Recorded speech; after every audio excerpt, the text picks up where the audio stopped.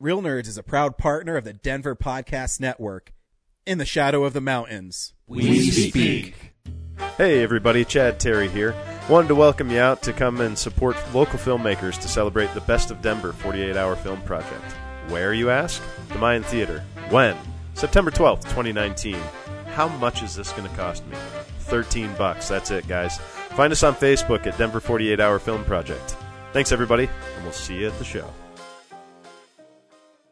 Hey, Real Nerds listeners, there's many ways you can interact with the Real Nerds podcast. You can email us at realnerds@gmail.com. You can hit us on Twitter at Real Nerds. You want to check us out on Facebook? You can. Just look for Real Nerds Podcast. You want to leave us a voicemail? Just call 720-6NERDS5. You want to listen to our episodes? You can check us out on Stitcher, iTunes, Spotify, and iHeartRadio. Thanks for listening and enjoy the show. Hi, this is Jonathan Tiersten from The Perfect House and Sleepaway Camp, and you are listening to the Real Nerds Podcast.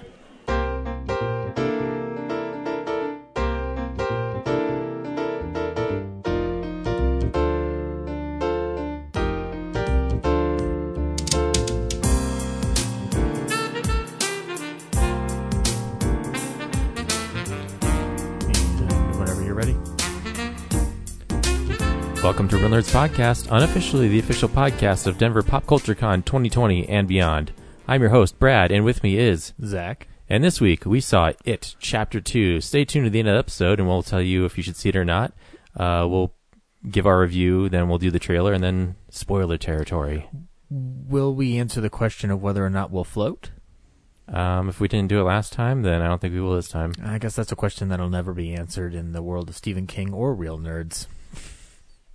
But what else do we do on the show, Brad? We also talk about movie news, Blu-ray, 4K, DVD releases. We talk about what we've been watching, and we go around town with me. With you? That doesn't Yes. sound like a good idea at all. No one should do that. No, but not at indulge me as I go around town. Okay, I will.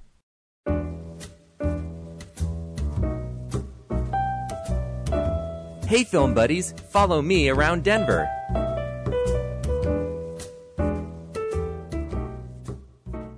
This week at the Esquire, the midnight movie is Hedwig and the Angry Inch. Ooh, cult favorite. I know it's a favorite of one Ryan Frost's wife, Laura. So I'd never seen it, and it's, I have never either. I just know it's got a very heavy following. So Yeah. maybe that's something I need to seems watch. quite at some point. popular. Yeah.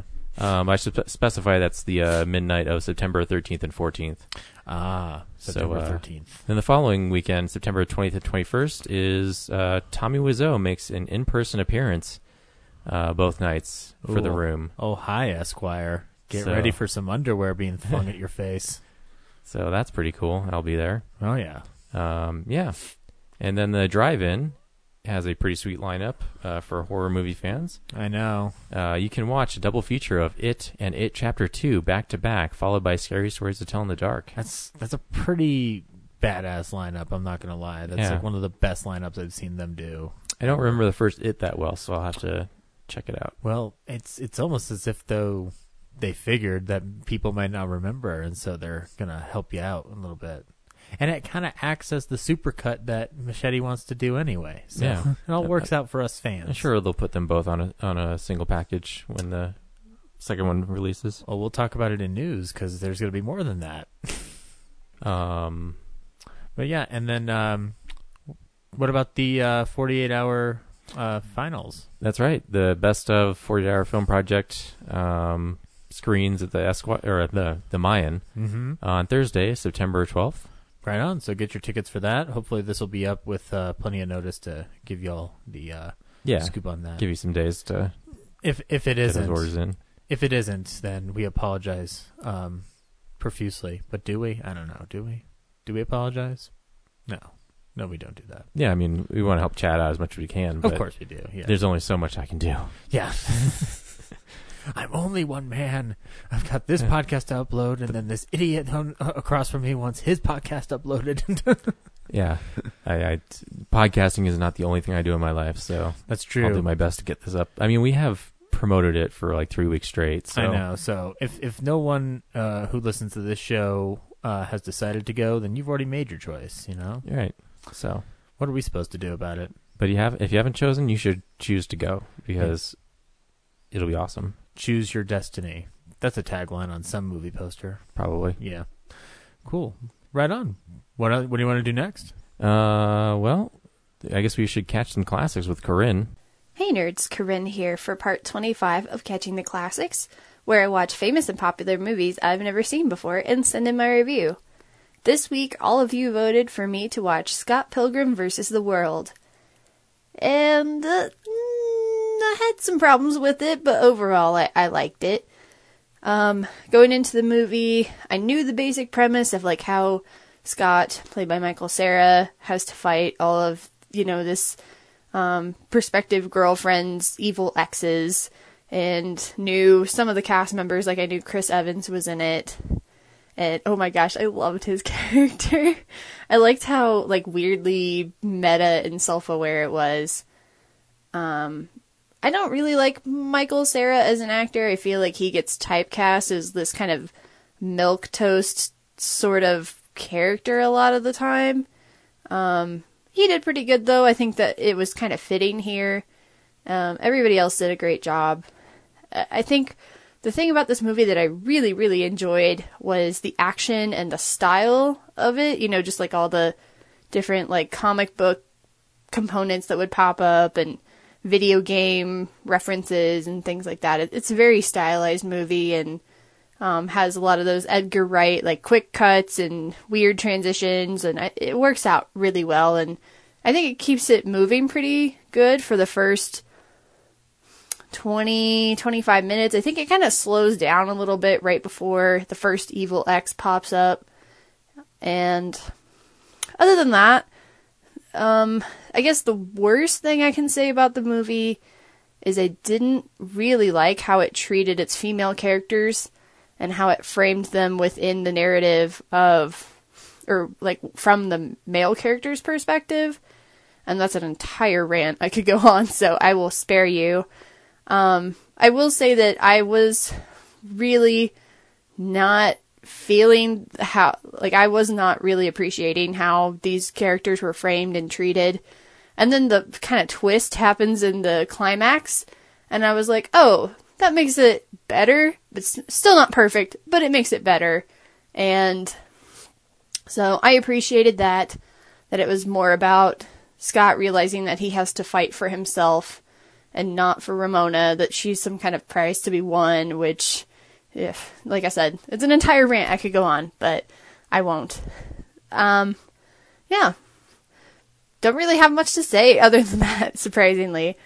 It was a good movie. It was worth watching, but I wouldn't own it. I'd probably watch it again, maybe in a couple years, but I wasn't like goo goo gaga for it.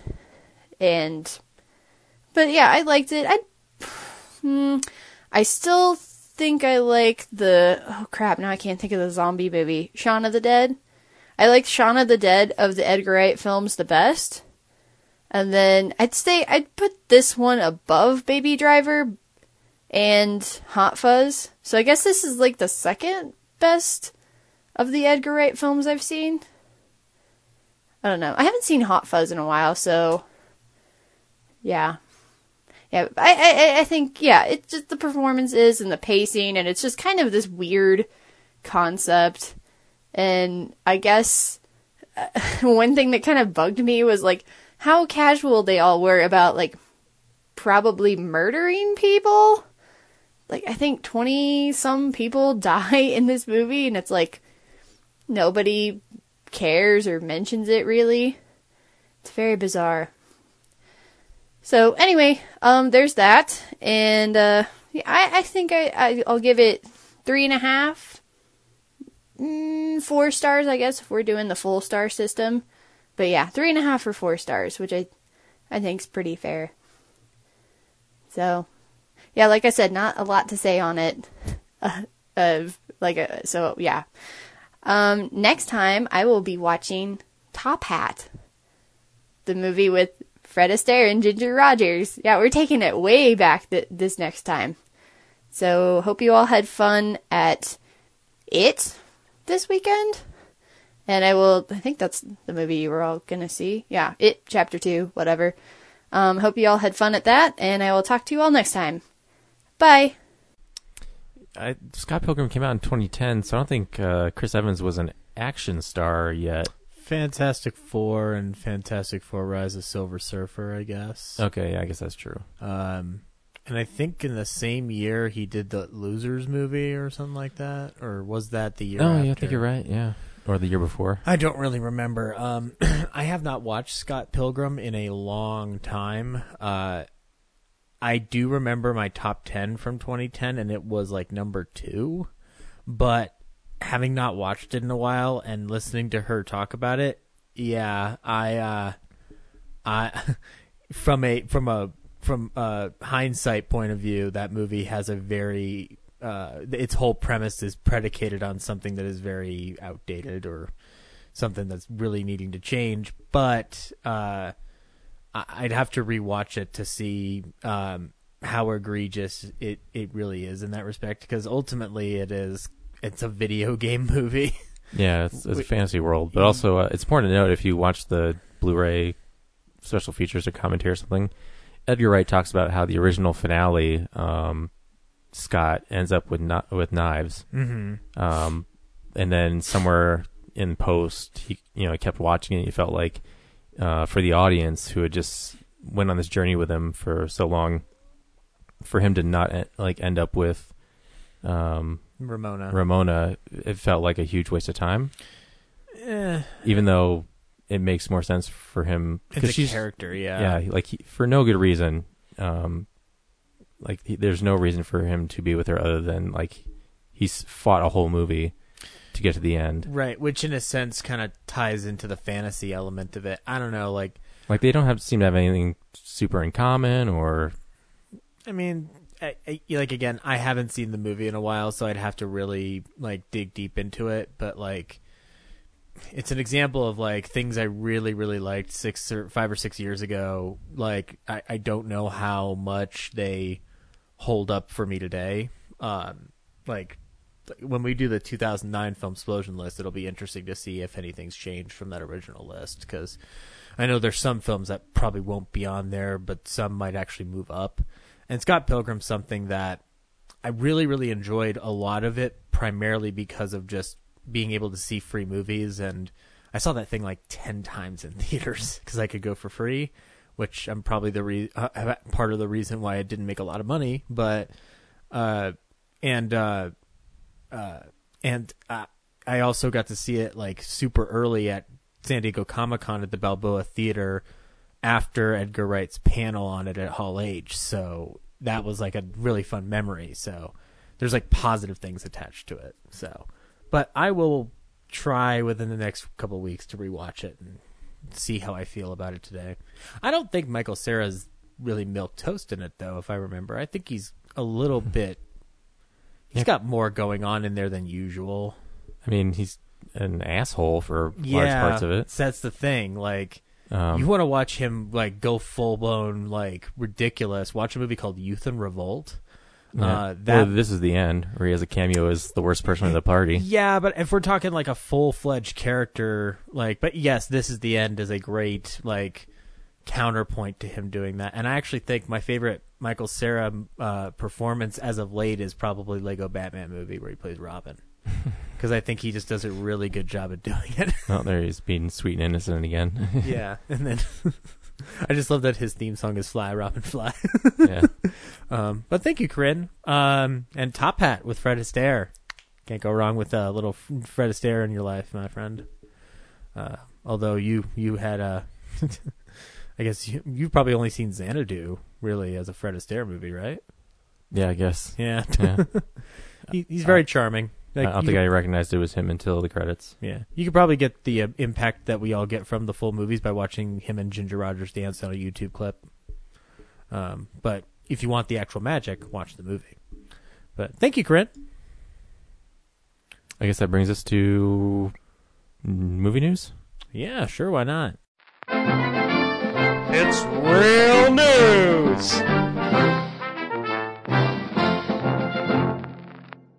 We got tons of trailers. And I'm not going to try to detail each and every one of them. We got a new Jojo Rabbit trailer, which looks very good.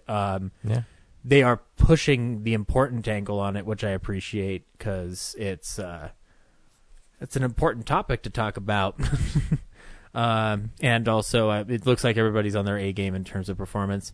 One of my favorite trailers from the week, though, is the Between Two Ferns, the movie trailer with Zach Galifianakis. Because when I heard they were going to make the movie, I had no idea what the hell that would be. And I must say I'm pleasantly surprised by the premise they're pitching on the trailer. So I will definitely be watching it when it comes out. I think it's coming out this week on Netflix. So. Yeah, Netflix only. Yeah, it's a funny gag that not in theaters, huh? Yeah. Huh. No. Okay. We also got a trailer for Bad Boys for Life. And wow. It's very, very aware of itself. I don't know how I feel about it. I don't know. I like the beginning of the trailer where they're making fun of the Michael Bay shot, but I was almost just kind of like, we'll see how this goes. Yeah.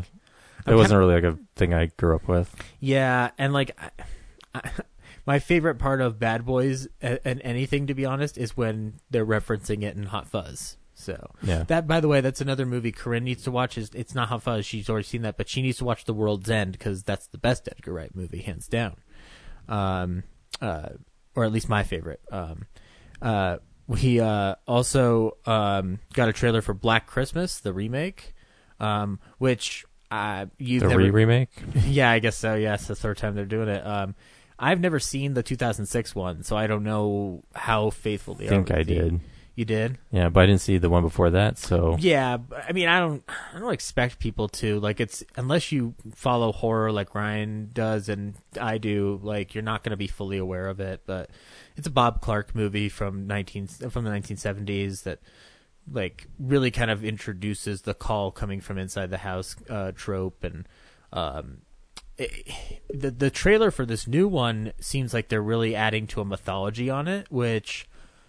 sounds interesting. I don't know how to process it yet because I really don't know exactly what the movie's going to be, other than there's clearly some kind of like university has a secret society plot that, you know, kills people for sacrifice and rituals and whatnot, which is becoming a trope, which is interesting. Like, I'm seeing a lot more of that pop up, whether it's like Ready or Not or other films kind of taking on that thematic concept. So, it'd be interesting to see what they do with it. And I like Cary Elwes, and Imogen Poots, too, from Art of Self-Defense. And I thought she was one of the best parts of that movie. So I will definitely be checking that out. But the one of the most impressive trailers that I saw this week was Dr. Sleep's new trailer that just dropped today. I'm excited for this movie in a way that I don't know how to feel about, because, like, I'm not... I agree with Ryan to a certain degree on The Shining not being like the best horror movie of all time. I think it is a good horror thriller, psychological thriller movie. It's not one that I hold too deep. But I do like the Shining miniseries a lot in terms of it being faithful to that book, because I've only read 2 Stephen King books in my life. They're The Shining and Carrie, and they're really good. So with Dr. Sleep, though, I'm fascinated by how they're towing the line between doing a sequel to Kubrick's film and keeping within Stephen King's realm, because they're very different concepts, because Kubrick doesn't believe in God and Stephen King does. So, and I like Ewan McGregor, so We'll get to have some fun with that, and Mike Flanagan's an awesome director. If you haven't seen Gerald's Game, you need to watch Gerald's Game on Netflix. Some update on the Spider-Man Sony Disney debacle, or as I've been calling it, 2 billionaire companies whining. It looks like CEO of Sony Pictures says, for the moment, the door is closed for Spider-Man's return, and Jon Favreau was, I guess, giving some hope to this whole situation, like cautiously optimistic. And it just sounds like, for the moment, like they're not gonna. They're still trying to figure it out. This is gonna be we better buckle in for a bit of a ride on that situation. I've become less and less interested on what happens to Spidey at this point because they made a decision, and now I'm just like, oh, okay. Like, I mean, cool. What other movies are coming out this week? Nothing we can do about it. Yeah, exactly. That's the ultimate thing. Like, I like the MCU a lot, but not enough to make it like my primary mission in life to make sure Disney gets everything it wants. So, and even if I could, there's nothing I could do about that. So, sucks, but that's life. Did you like Tomb Raider, the movie? I can't remember. No. Not really? Well, you're getting a sequel. It's going to be set for 2021. Alicia Vikander's returning. And Ben Wheatley, the director of Free Fire, is going to be at the helm. I have not seen Free Fire. So I'm aware of Ben Wheatley and the acclaim he's gotten, so I need to watch some of his movies, but it sounds like they've got a person who has a vision of sorts to tackle it. So, that's pretty cool. Maybe they'll get a Tomb Raider movie they deserve. I don't know. I remember thinking it was fine, that first one. It was just perfectly fine. Like, I wasn't bored. We've had a bit of controversy on this show in terms of Corinne's opinion on Top Gun versus Ryan's love of Top Gun. And we had brought up amongst that the editing team for the original Top Gun was nominated for Oscars for that movie. And it looks like they're going to keep that team intact because Chris Levinson, the original co-editor, is coming back to do Top Gun Maverick. So that's a fun little piece of news, bringing back the old crew to. So maybe Corinne won't like the editing in Top Gun Maverick either. Sounds like it. Yeah. And speaking of Edgar Wright, we got some first looks at his spooky new film Last Night in Soho. Just little pictures, but I'm curious to see what he does with like a straight horror flick. Like, I know it's probably going to have comedy elements in it, like Shaun of the Dead, but the focus will be different, it sounds like. So, or maybe it won't, and maybe it'll surprise all of us. Did you know there's a Joker movie coming out with Joaquin Phoenix? Yep. Did you know that Todd Phillips, who directed the Hangover movies, is doing it? Yep. Do you know it just won the Golden Lion Award at the Venice Film Festival? Yep. The reason I'm bringing this up, Brad, is I want to know what the world we live in is right now. I'm not saying that this shouldn't happen. I'm just amazed it is happening. The reviews out of the festivals are saying that Joker's like a supreme masterpiece, and some of the reviews I've read have said some interesting things. So, like, in the next couple of weeks when we finally get to see it, I'm curious how we're all going to react.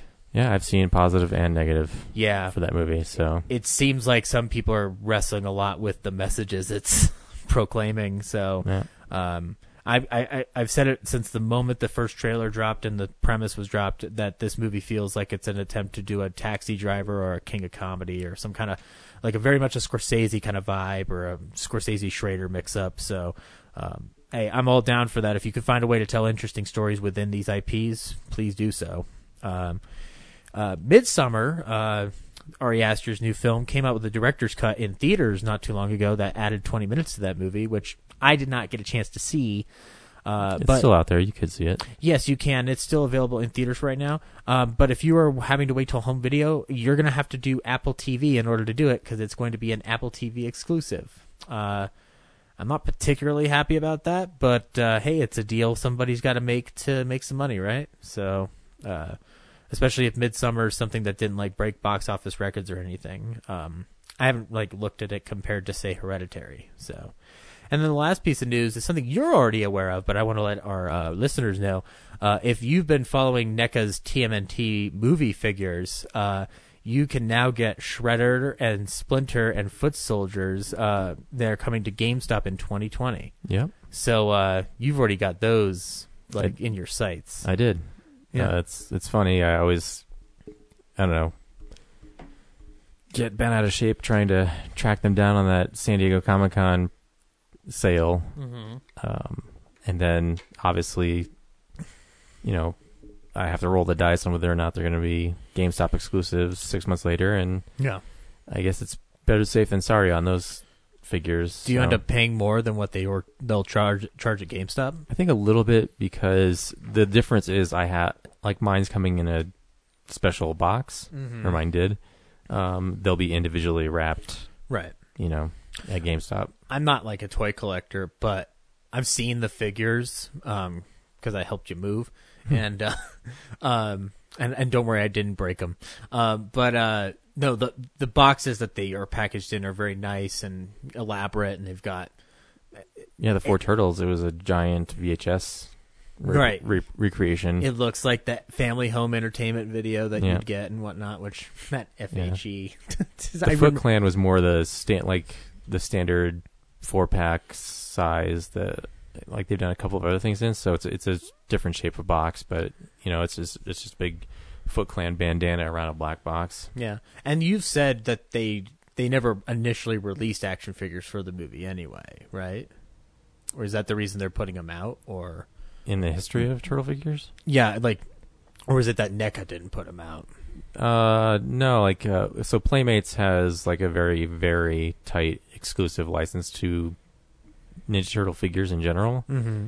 And the closest they came to making movie style turtles were the movie star turtles, which were more detailed sculpts that had a rubbery texture to the plastic, right? Which were awesome.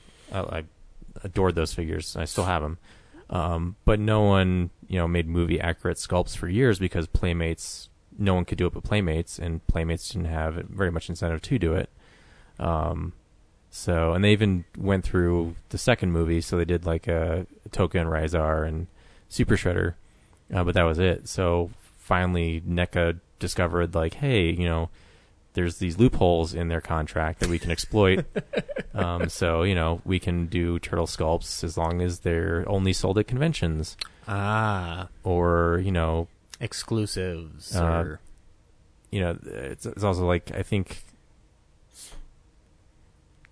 in North America or something, they're allowed to do stuff there versus Europe, and they have to change things to do it in Europe, and it's complicated. And I'm just glad they've found ways to get them beyond the Comic-Con sale, because so many people want those figures. Yeah. It would be a shame that if only 10,000 people could ever have them.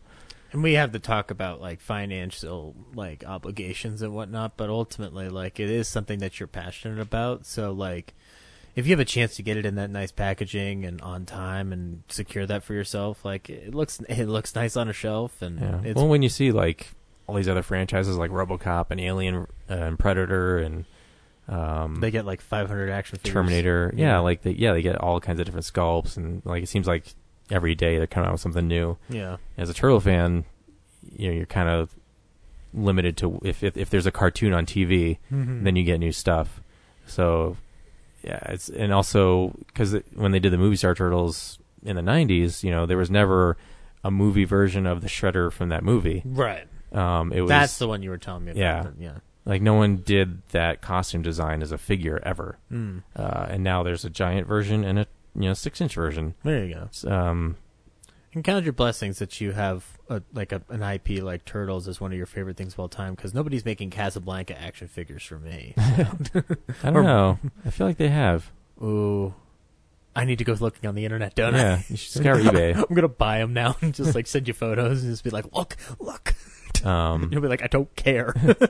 A lot of people do custom builds of things, so maybe someone, not NECA or a company. No, it's probably I feel like there's a figure for everything. Yeah, someone's done it. I mean, you found a Hitchcock one, so yeah, I'm sure someone's made a more detailed Hitchcock. Yeah. Oh, I'm more than screen sure accurate. Yeah.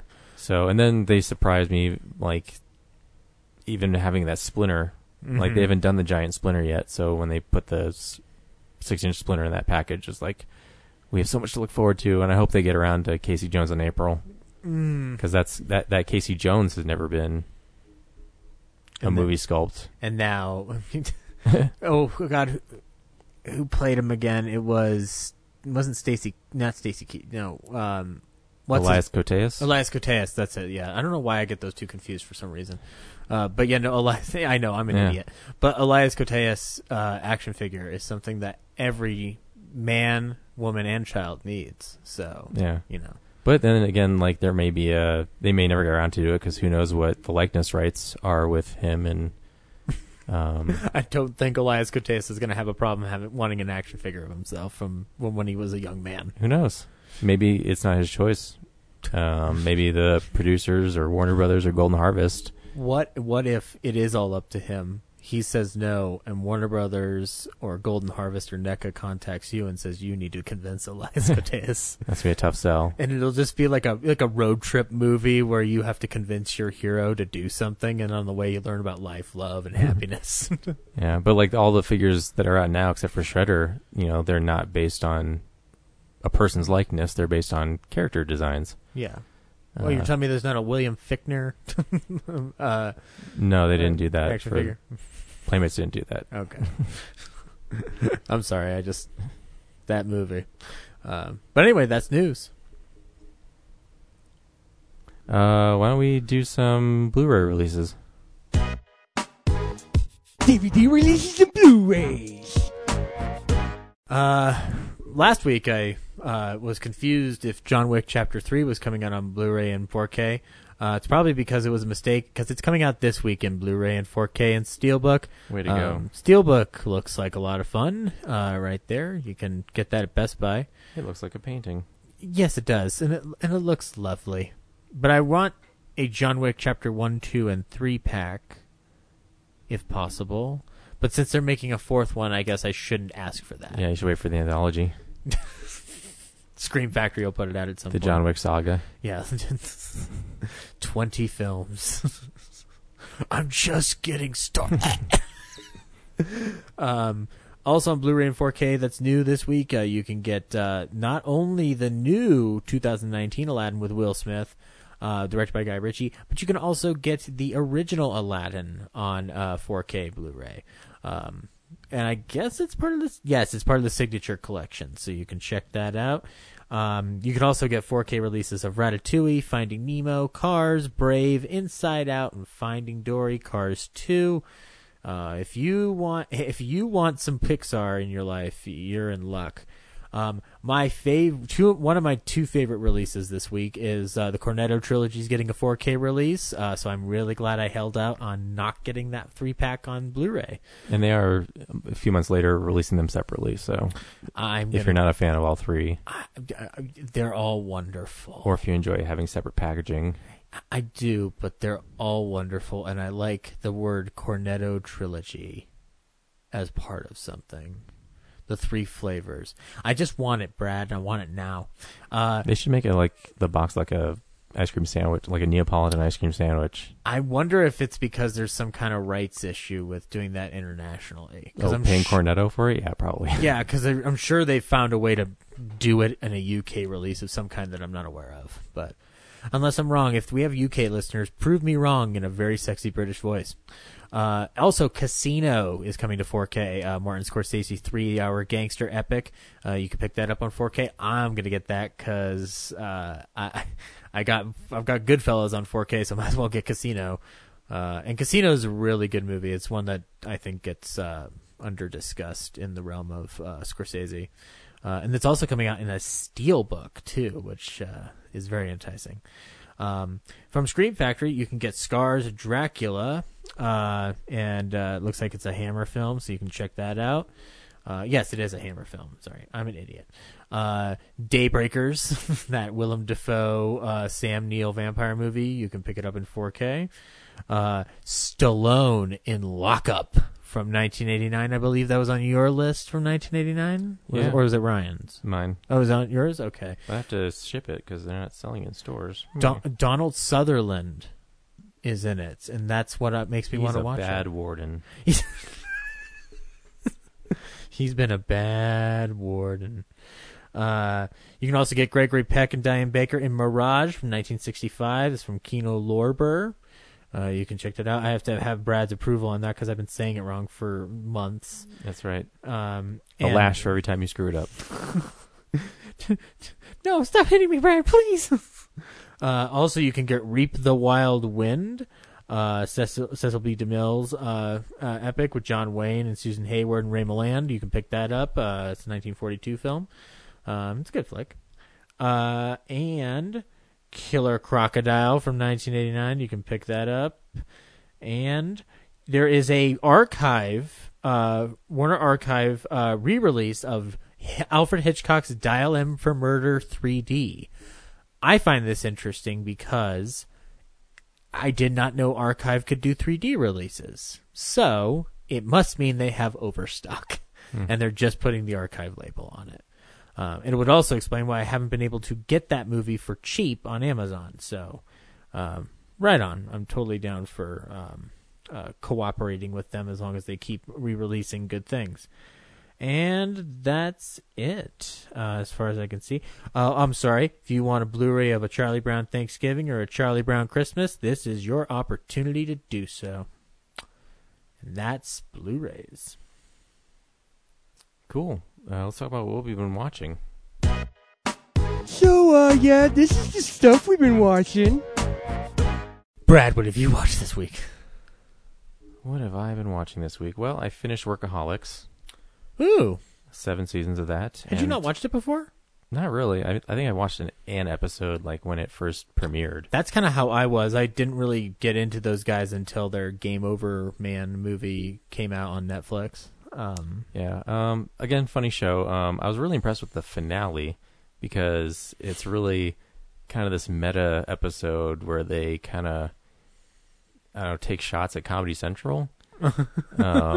You know, it kind of made it seem like, they would have kept going with the show if they had, met some certain demands. Right. And they were, you kind of, actually the penultimate episode and the final kind of seemed to, like, the plot revolves around, them wanting to grow up,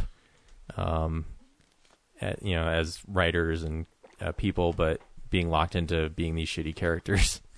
So, at least that's what I think they were going for. So it was pretty cool because, those characters are terrible people, but the humor is that they're such screw-ups. And I can understand, like, after 7 seasons being like, we do good work. We want to do some maybe smarter stuff. Right. So, yeah. I also watched a new Jean-Claude Van Damme movie. There's a new one? Well, about a year old. Oh, okay. But it was on Amazon Prime, so I got to check it out without buying it. What was it called? It's called Black Water. Okay. It has Jean-Claude Van Damme and Dolph Lundgren in it. Wow. Universal Soldier duo back together again. Yeah, that's a team up I didn't know I wanted again. Well, you barely get it because Lundgren's in it for maybe 3 scenes and less than 5 minutes, maybe. Came out last year, you said? Last year or the year before. He's busy with Creed 2 and Aquaman. Yeah. So Jean-Claude Van Damme is, I don't know, some spy government agent. Not quite clear. Insert badass title here. Yeah, he comes into he acquires this flash drive, and then meets up with his. It needs help working it. No, it's got these important files on him. Okay. And there's like another spy who he's sleeping with. Mm-hmm. They meet up, and then in the process, she gets murdered by this mystery faction, and so he gets captured and thrown into this dark site, which is on a submarine off the coast of the Gulf, I guess. So now he's encroaching on Seagal territory. So he's locked up down there. Also, Dolph Lundgren. Mm-hmm. It's a mini prison for all these people who don't exist. And so the government is trying to question him about where he hid the flash drive. And then you find out that his boss is actually the bad guy trying to get the flash drive. And then it's a twist. Yeah, Van Damme escapes, recruits some of that guy's guys to his side. So the whole time everyone's not sure who's playing who. Well, they're all mercenaries, right? And ultimately they have to get the submarine above water so they can send out a signal to let them know what's going on. Okay. Get the information out. Yeah, there you go. It's a very small movie. It feels very inexpensive. Just call it cheap. Yeah, it's kind of, Van Damme's on a sub, so there's not a lot of room for him to move around and do. Right. I mean, he's also in his 50s, maybe early 60s, so it's not like he can do jump flying kicks and stuff. So it's a lot of gunplay and not a terribly interesting story. And then, like I said, Dolph Lundgren is just this other prisoner who Van Damme gets to communicate with once in a while, and then he's got some mysterious past, and he eventually breaks out, helps him kill a couple guys, and then just disappears. So underwhelming, to say the least. Yeah, it's just it just feels like such a small, low budget movie, which is fine, but you want to see Van Damme and Dolph Lundgren be badasses, and Van Damme's a great actor in it, but like I said, he doesn't get to do a whole lot but look tired. It's almost like he's just not getting material. And then also there's some goofy stuff where a lot of people are shooting at each other at point blank range and still missing. Just a lot of convenience, especially there's an interrogation scene where Van Damme is locked in an interrogation room on the sub, and then his boss is staying there right in front of him with a pistol, and then Van Damme just flips backward in his seat, and even though they're this far away from each other, Van Damme evades the bullet and then rolls out of the room, and this I don't know, CIA FBI guy is shooting at him across the room and still can't hit him. It's stuff like that. It just feels like, and he's not there's no shot of him dodging it or just trying to evade. It's all in the visual edit, the cuts. Oh, okay. So that's how they get away with him missing it. But I gotcha. Because if you think about it, it's just if you're in that compact an area, and then a scene later, that guy's telling his mercenaries to not kill him. It's you almost just shot him in the interrogation room. Now. Suddenly you want him alive? Yeah, it's stuff like that. There's some room logic going on around here. Yeah, it's kind of rough. Yeah, but hey, it's on Prime. It's free. Can't go wrong there, right? Yeah. Also on Prime, I started watching the Hannibal series. Oh, how you liking it? I'm kind of bored. I know James loves it. Wow, really? You're bored? I don't know. I get that. Can you keep in mind that this was on NBC? This was on NBC. It doesn't matter. I'm watching it on Prime right now. Oh, okay. So, and it is, I guess, pretty intense for network television, but I'm just, it's a show about Hannibal, and I think I watched 3 episodes, and he seems like a a tertiary character. Just wait. I know it's building up to that. Yeah. But just, there's a lot of Will Graham and whatever I'm not sure what his problem is. It gets better. Yeah, I mean, you can't wait till the 10th episode to get better. You got to maintain my interest for, it's just the 3rd episode. Yeah.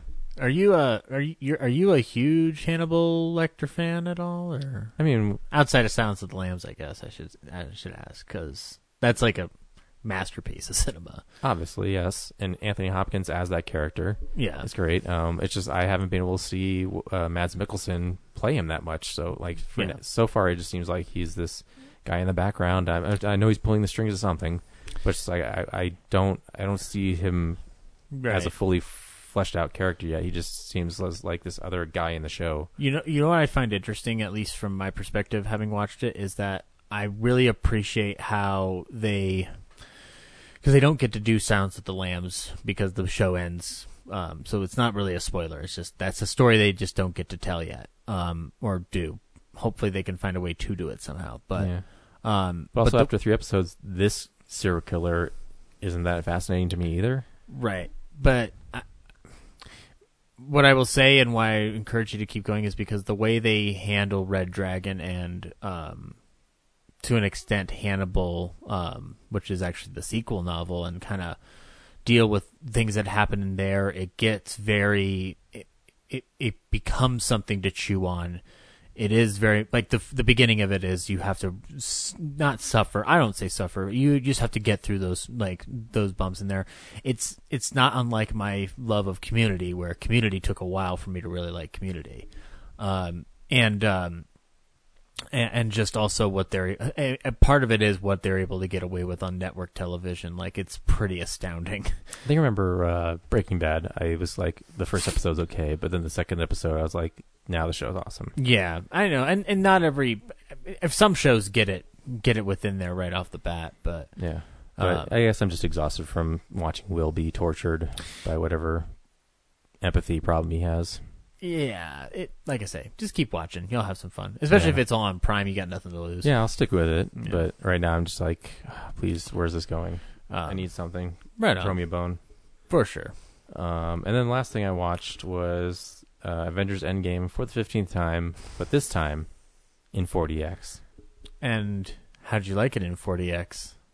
Pretty awesome. It snowed in the theater. Really? Yeah, on Vormir. Oh, wow. And it gets cold and it gets windy, and then when things explode, there's smoke that comes out of the seats. Oh, I cannot do this experience at all. I will not do that. No. What else? Yeah, obviously the seats move around a bunch. In some weird places, though. Like when the title screen comes on, you know, the letters Endgame flash, the seats just kind of like start to sway a little bit. I'm just like, you know, I wish you'd put a little more effort away from that into the smell component of it, because there's only, at least I only remember there being 2 smells the whole time, and they weren't connected to some obvious things on screen.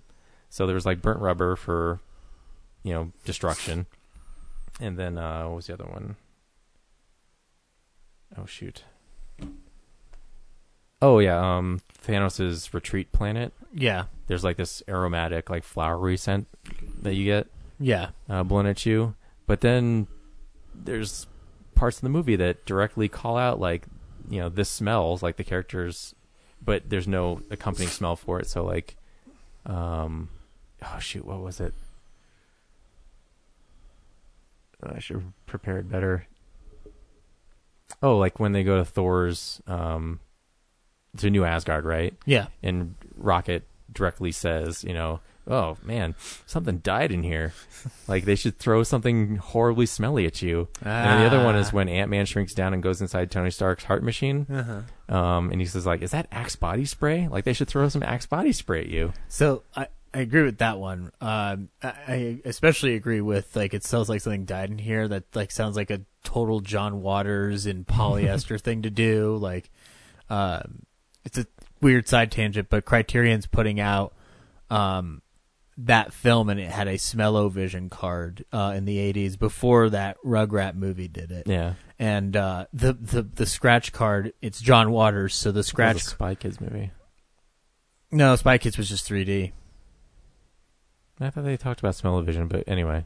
But in the John Waters one, the smells were designed not to be pleasant. So there was like urine, puke, fart, shit, and like it's Waters. That's what he does. Yeah. But like, yeah, I agree. Do it yourself. If you're going to like give them the full 4DX experience, which is something that my anxiety would not be able to handle it well. But if you're gonna do it, go the full Monty and whatnot. Like, yeah, the only thing I think of is like maybe it takes like obscene amount of time to like reload a smell chamber. It might, and also this thing's new here at Pavilions, right? Yeah, it might have malfunctioned, so maybe it does have that and it didn't work. Who knows? But yeah, also it's knows. All right, this has been Real Nerds Podcast for the week. I killed it. Good night. No, you're not going to... No, audience, you don't get to hear about It Chapter 2. Yeah, other than that, it was cool. Like, it's a shame it was only around for like a week. So it's their testing ground for it for right now? Yeah, I don't know exactly when it opened, but they had that and like 2 other movies that were old. Okay. Playing that same week, and it was just different times of the day, so there's like 1 showing per day. I want Chris Rock's new Saw movie to be in 4DX. Okay, Psycho. I just want to see how far they'll go with this technology. I won't go to it. But the cool part was because it was like a recently released thing. It wasn't full price, so it was only $10. Ooh. Which when I did it in LA, it was like, I don't know, 23 or something for Jumanji: Welcome to the Jungle. That's around the same price of an IMAX ticket at this point, though. Which is pretty awesome. Which is part of why I want to do Regal's Unlimited pass. Unlimited. It's not because I want to give Regal money. I really would rather do anything else than that. But I don't think the Unlimited applies to special screenings, though. I believe IMAX is included in it, and if it isn't, then IMAX. IMAX. That's the thing. Like, I mean, like I said, I'm not going to go to 4DX, but like, I like going to IMAX a lot. So, and we'll actually talk about that in our review this week. But so I'd like to go to more of those. Yeah. You know. But they've got It Chapter 2 in 4DX right now. I'm curious as to what that design is like. Also, when they chop off Thanos' head, they spit water at you.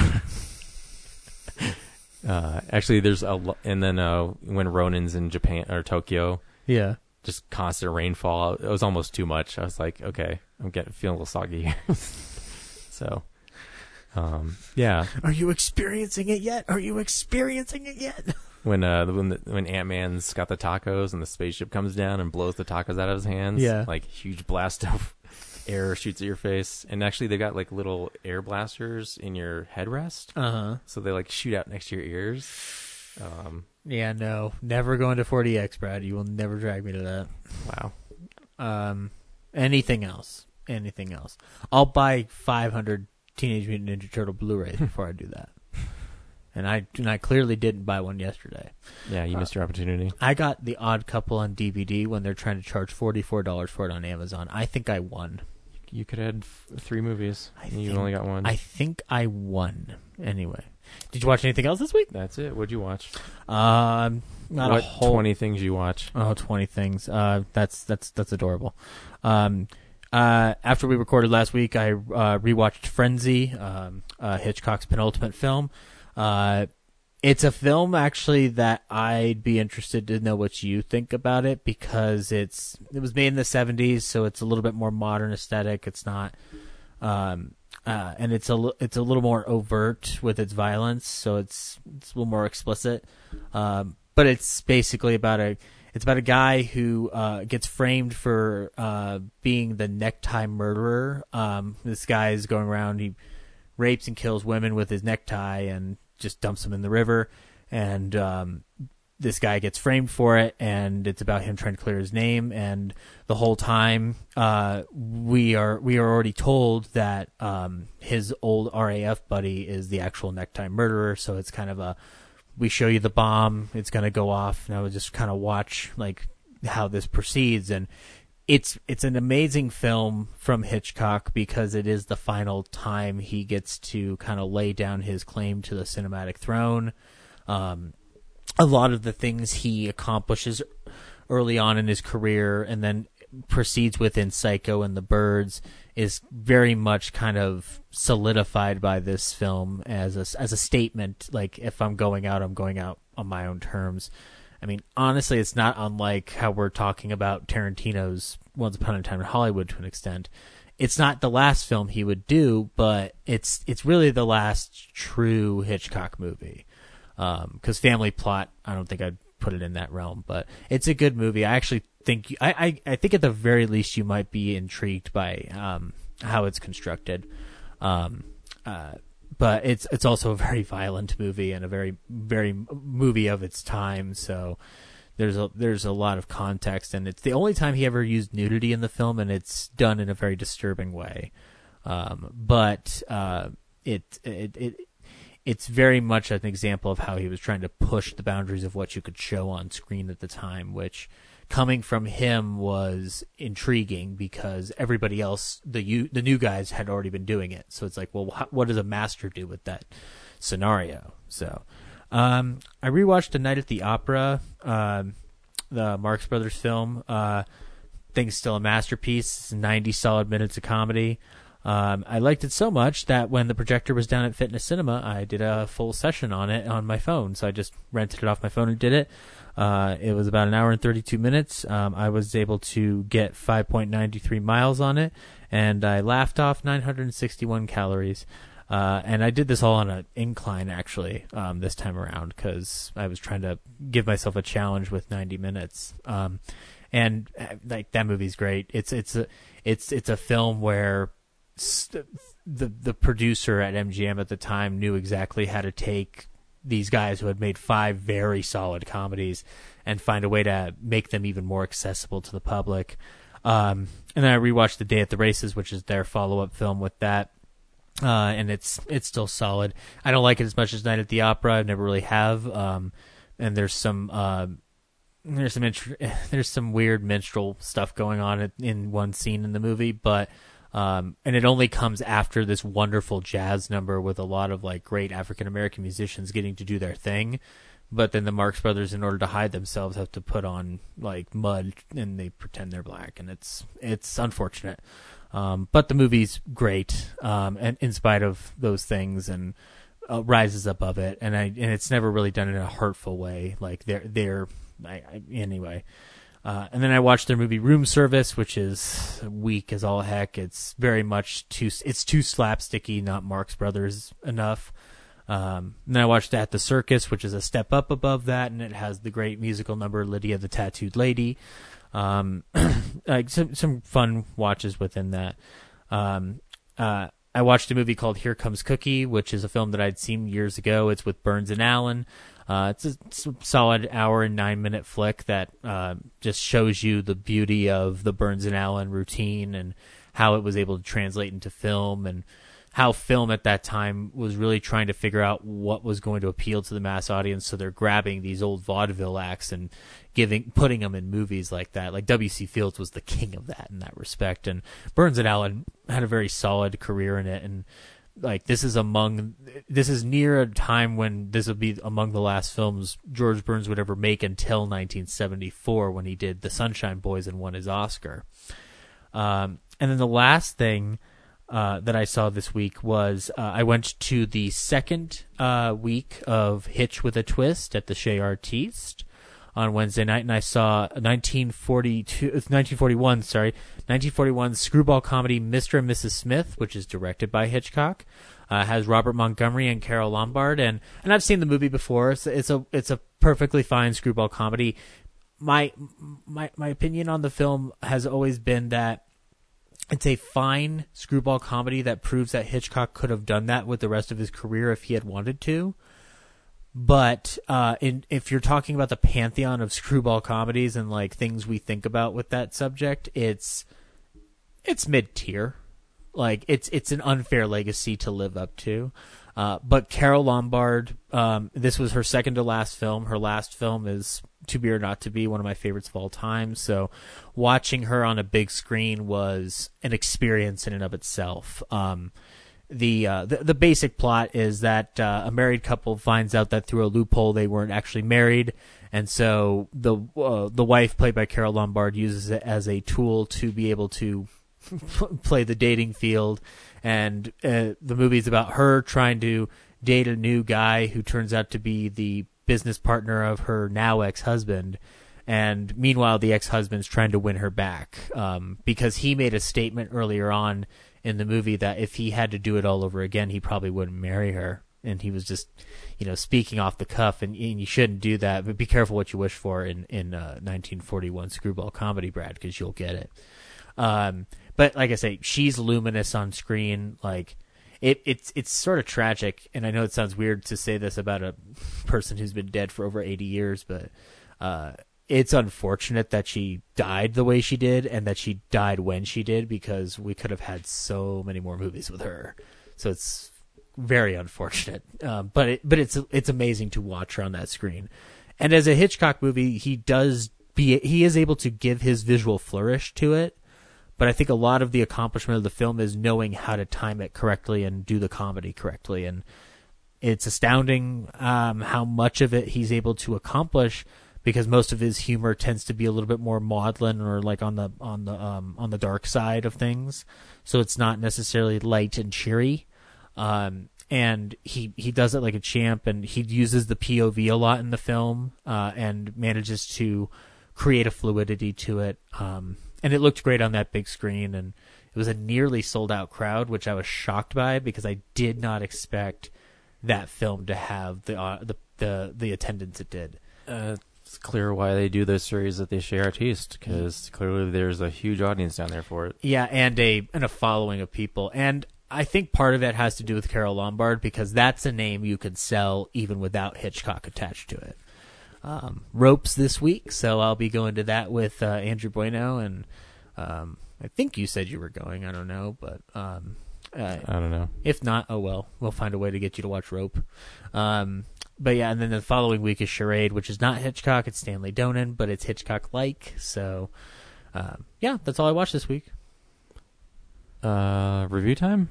Review time. This week we watched It Chapter 2. Zach, should people see It Chapter 2? Yeah, first of all, I want to... I have to...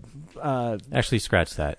That's what Ryan says. Oh, okay. The question should be, did you enjoy It Chapter 2? Yeah. Really quickly, I do want to preface, I do want to thank the Punk Rock Horror podcast for giving me the opportunity to watch the film with them last Tuesday at an advanced screening in IMAX. And they're a good podcast. You should check them out. They're a Denver podcast, and they talk horror and punk rock and kind of, macabre stuff. So that was a great experience. I liked the movie a lot. I want to watch it again to see how I feel about it in terms of how it compares to the experience of the first one, because I didn't rewatch the first one prior to going in. So I kind of got to play into a unique area where I'm seeing it like fresh in a sense. I think that the film has some editing issues in certain places. But the overall experience is worth it. They are able to do things for a horror film of this length and this size that is bonkers. And I think Bill Skarsgård's still great as Pennywise. I was amazed by Bill Hader in this movie. It is incredible how much he gets to do. And I will throw out the token that I think actually James McAvoy is really good in the movie too. We'll talk about the rest of the adult cast and how they measure up to the to their kid counterparts, because that's a big part of this movie and also of the It experience overall. But yeah, I would go see it. It's a blockbuster horror film. Why wouldn't you go see it? Like, you don't get a lot of those, and it's nearly 3 hours. It's a whole evening of your time to just sit back and watch Stephen King stuff going on. Brad, did you enjoy It Chapter 2? I did, and I enjoyed it more than the first chapter. Here's the trailer, and I'll tell you more after the trailer. Something happens to you when you leave this town. The farther away, the hazier it all gets. But me, I never left. I remember all of it.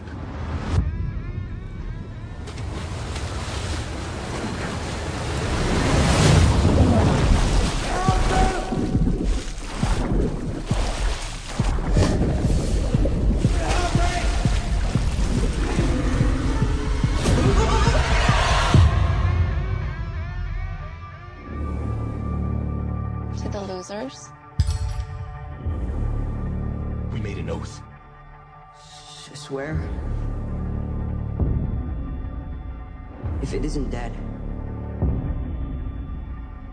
if it ever comes back, we'll come back to it. We didn't stop it. Pennywise. The clown. We can't let it happen again. Hello? Kid!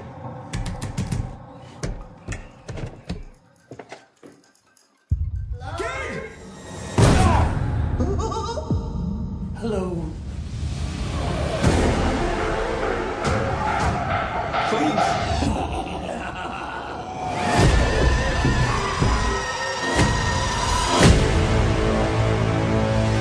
For 27 years, I dreamt of you. I craved you. I missed you. We need to finish it. For good. I've seen all of us die. It consumes us from the inside. until we don't have a choice anymore.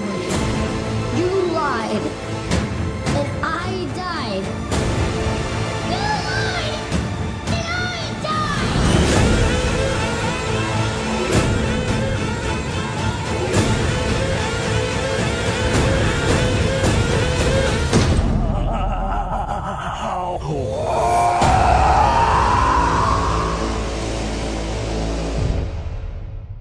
Go on.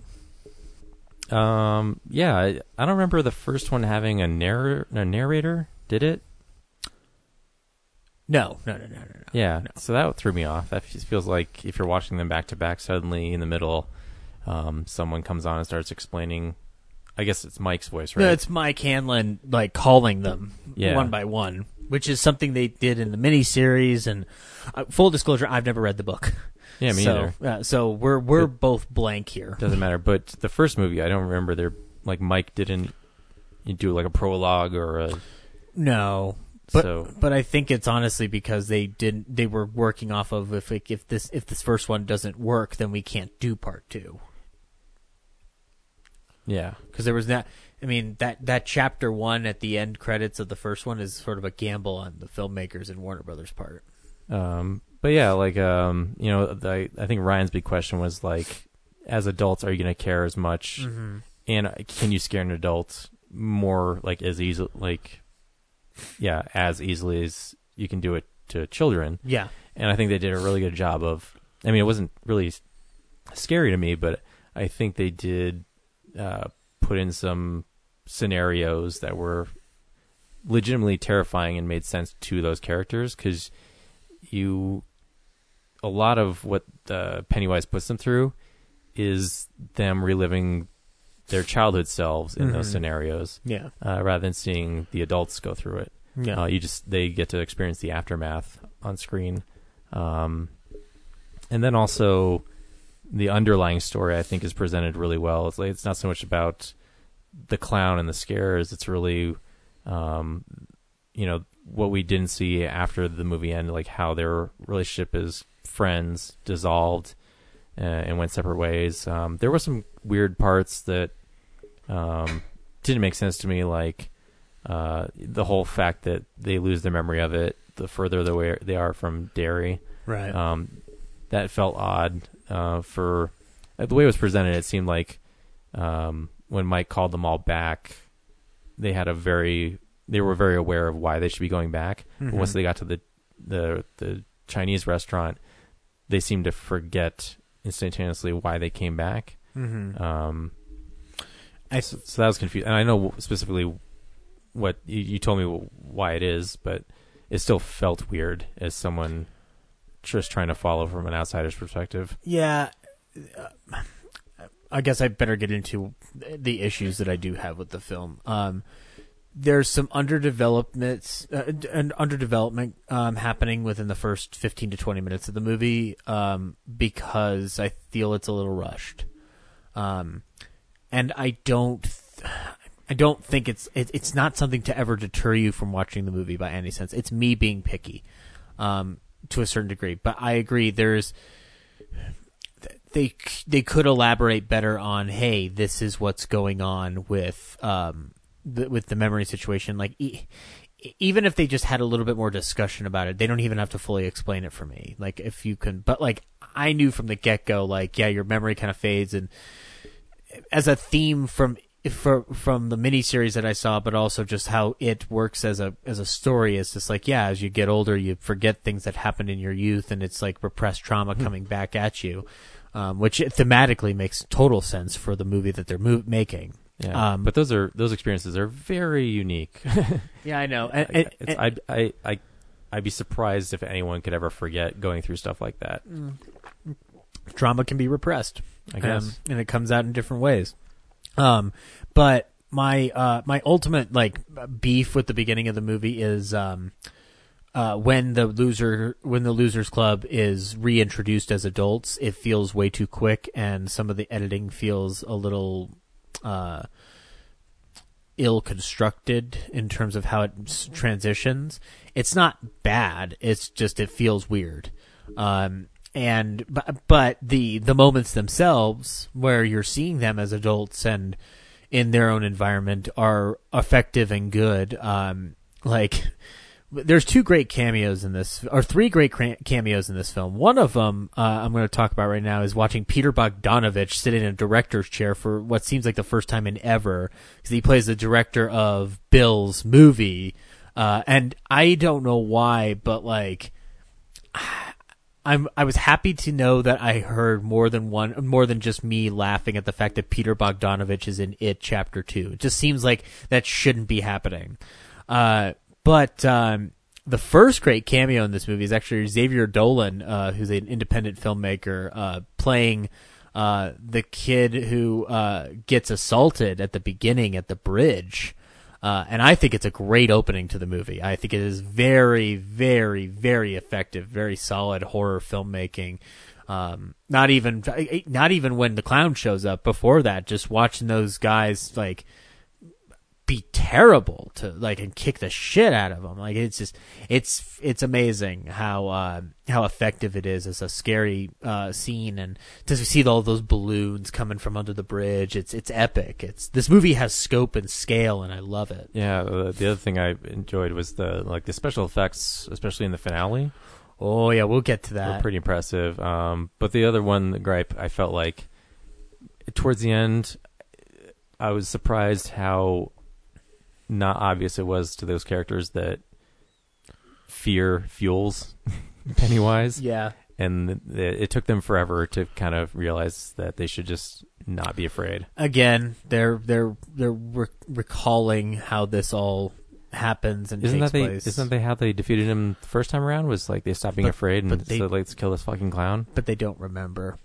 Yeah, but I mean, like, is it that like it's that foreign to them?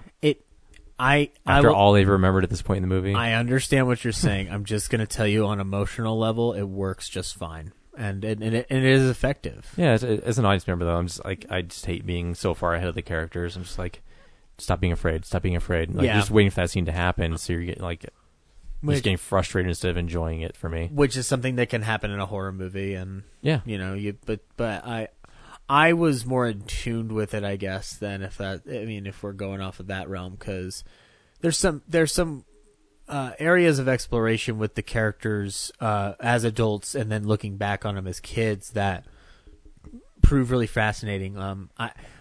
I will say Jessica Chastain's really good in the movie. I wish she had more to do. I don't know if she gets enough to do, but the stuff she does get to do, she's really good in. And I loved her in her scenes. And consequently, though, the guy who's playing older Ben, I feel, gets the shaft.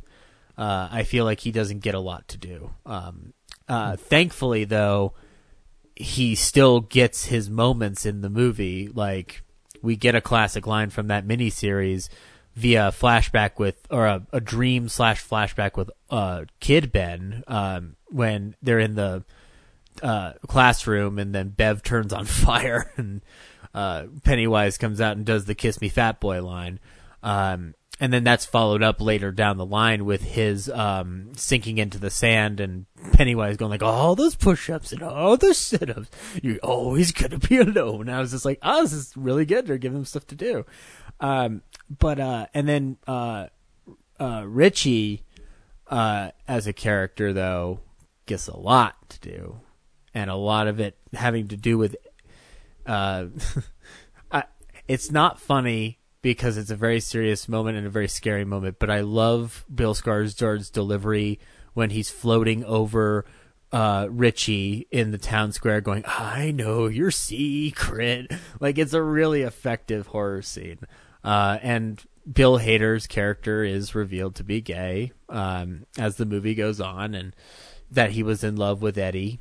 And which makes Eddie, the guy who's playing Eddie's performance, is as an adult is pretty spot on. It's very well executed and brings an emotional climax to that movie in a way that I wasn't expecting, because I don't remember the miniseries that well, but I don't remember if everybody got out of there alive or not. The Alamo pre-show said that Pennywise chose like Universal monsters to appear as. So all these sequences are completely brand new, not even in the book, right? Yeah, well, because obviously they can't use Universal monsters in a Warner Brothers movie. Well, yeah, in the miniseries they didn't even do the Universal monsters either. So it's always been different because it's just like. So in the book, they're Universal monsters. Yeah, that's what I've heard. I mean, again, I'm not like I've heard that, but in comparison to say like, well, the miniseries just did something different with it. But I mean, they did some kind of equivalence. I know one of them was a skeleton. Yeah, but again, like you're talking to an ignorant Stephen King fan. Like I like the movie adaptations a lot, but the climax or the ending, the final act of the film is bonkers. And I was impressed because going into it, Ryan had already spoiled for me like what it is. And I was surprised how well they portrayed it, and how it didn't seem that goofy to me. Not only that, but how they explained it was pretty efficient. Like you're talking about like Lovecraftian mythology, like cosmic beings like coming down millennia ago. And what I loved about the final, I mean, the beginning 2/3 of the movie, by the way, are scary and have some wonderful visual and special effects and stuff like that. But the third act, when they go back to the house, and one of my favorite shots in the movie this year is inspired by a shot from one of my favorite horror movies, which is we get to see Stanley, whose character had killed himself earlier on in the movie, and he's kind of haunting the losers with the image of Stanley. The head of Kid Stanley gets turned into a spider and raises itself up like it's out of John Carpenter's The Thing, and that thing is clearly a combo of practical and CGI, and it looks incredible. I was astounded that they got away with doing that, and then to have your clown spider, which I thought was a great way to bridge the gap between, yes, it's a giant spider at the end of the movie, but what if we find a way to put Bill Skarsgård in there? And I've heard the things about the turtle. I'm glad it wasn't that, and I'm glad they just found a way to use fear, or use the lack of fear against him. And when he's all deflated and he looks like, yeah, it was a pretty cool effect. It looks like something that comes out of like a Guillermo del Toro Blade movie. Like it's really good puppetry. You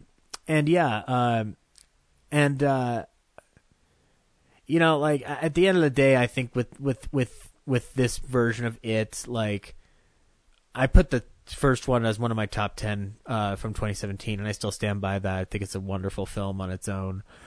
This one has the potential to be among that for me. I need to watch it again, but I don't think it would be for the same reasons that I liked the first one a lot. I think it's coming from a very different angle of just like, look at this 2-hour, 50-minute horror movie and how much they're able to do in it. Like that, it's insane what they're able to do with it, from a big blockbustery epic Warner Brothers presents It Chapter 2.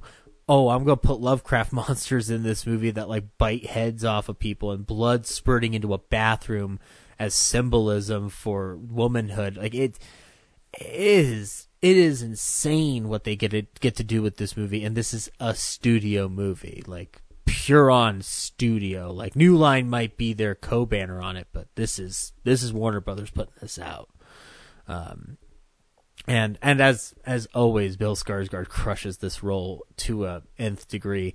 When they're in the funhouse with James McAvoy and the kid he met on the street, and Pennywise is bashing his head against the glass, it's one of the most unnerving scenes in a movie I've seen this year, and it kind of further attests to me that I think McAvoy is actually really good in the role as Bill, and I think he handles the stutter perfectly. He's one of those actors that I think we tend to underestimate a lot, and then we watch him and he's like, oh, he's really good. So, but yeah, It Chapter 2, really good, and wonderful. It was wonderful in IMAX. It looked really good in IMAX. That's right. Yeah, that's how I got to see it, and it looked amazing in IMAX. Especially a lot of the stuff in the climax works very well on there, and actually the beginning with the balloons worked really well too.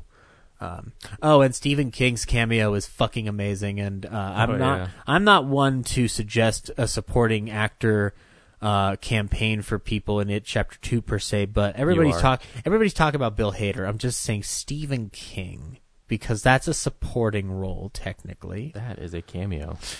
Shut up. If we can give an Oscar to Judi Dench for Shakespeare in Love, we can give Stephen King an Oscar. Just saying. So I was just checking I didn't look at the gross this weekend. 91 million. Yeah, apparently it's underwhelming a little bit. It's off by 10 million on the projections. But I mean, Toy Story did the same thing too and managed to gross like $1 billion. It's also a 3-hour horror movie. Yeah, I don't think the first one was. I know it was long, but it was 2 hours and 20 minutes, something like that. Yeah, 2 hours and 17, whatever. So, but yeah, I cannot wait to see what he does with the 6-hour supercut that he's talking about. Yeah, well, he's got Flash to work on, so. You know what? I'm fine if he doesn't do that. I'm fine if Muschietti just to do another horror movie and we can just let the Flash die. No, I think he's proven with this one he can be creative. So yeah, I think he'll hopefully have some good ideas for Flash. Oh yeah, I'm sure he's got some fine ideas. Whatever that's going to be. I'm sure he's got some fine ideas. But another horror movie. Anyway, so next week we don't know what we're seeing. Next week is a mystery that only you, the listener, can solve. Want to play a game? I'm not Jigsaw, and this joke isn't working, Brad. Nope, stop. Well, while you're looking at it, double check. Like we said before, check out the 48-hour best of screening this Thursday. Yeah, Rambo's 2 weeks from now. So yeah, we don't know what we're doing next week. We could be doing anything, guys. In the coming weeks, we will be doing a Film Explosion 2009. 2009. We already did 99 at a last minute. Yeah, that's right. Rush. So we don't know which week, but you might want to get your list ready to send to us so you're not blindsided by our announcement. Hey, Blindsided? That's a movie from 2009. Is Blindside? Yeah. Oh, yeah. That's funny. That worked out like you know that. What? You can, it's not on my list. There's a lot of stars that trek in that movie, I'll tell you that much. Oh, I see what you're doing. Yeah, exactly. Hey, watch, man. I'll tell you all about this. Bronson. Yeah. Bronson's a movie from then. Yeah. Don't blow up from that black dynamite. You know what, Brad? You sound like an inglorious bastard. To the moon with you, Zach. To the moon. You know what? You Just don't tell have, people bye already. You don't have to be a serious man about this. Something about Revenge of the Fallen. I don't know. Well, as far as next week, though, that's all up in the air. So, I know. I'm happy with that one. Avatar. Change your avatar. Hey, Brad, I see you. Is that a movie? That's from Avatar. Don't ask me how I remember that. You saw it. I didn't. You didn't see Avatar? No. Ooh, maybe you should rewatch it before 2009 Film Explosion. But again, until next week, we have no idea what the hell we're doing. Yeah, we'll figure it out. Yeah. We always do. But until next week, bye.